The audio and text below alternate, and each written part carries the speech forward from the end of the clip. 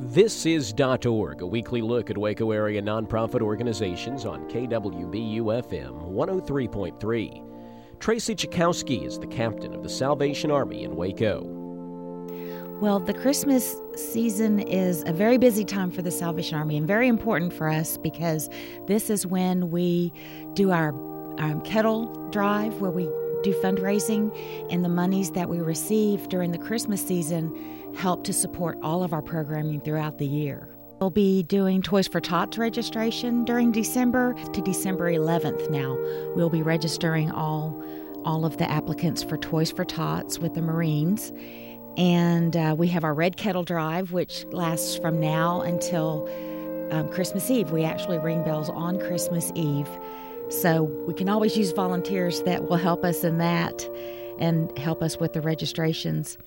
Christmas Day, we do have a community Christmas dinner that's from 11 to 2 o'clock at the location on I-35. And we can always use donations of turkeys and pies, as well as people who would like to come out and help serve the meals.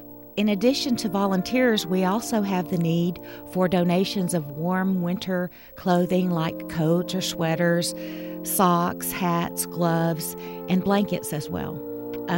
The Salvation Army also, during Christmas, we distribute gifts to all of the nursing homes that are in the McLennan County area, as well as the VA. So we always are in need of groups that may want to adopt a nursing home.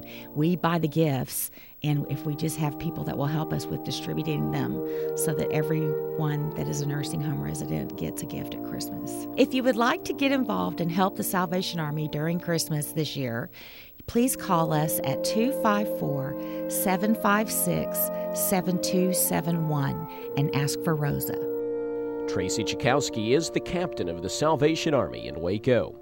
This has been .org, a weekly look at Waco area not-for-profit organizations on KWBU-FM 103.3. To find out how your organization can be featured, visit our website, kwbu.org.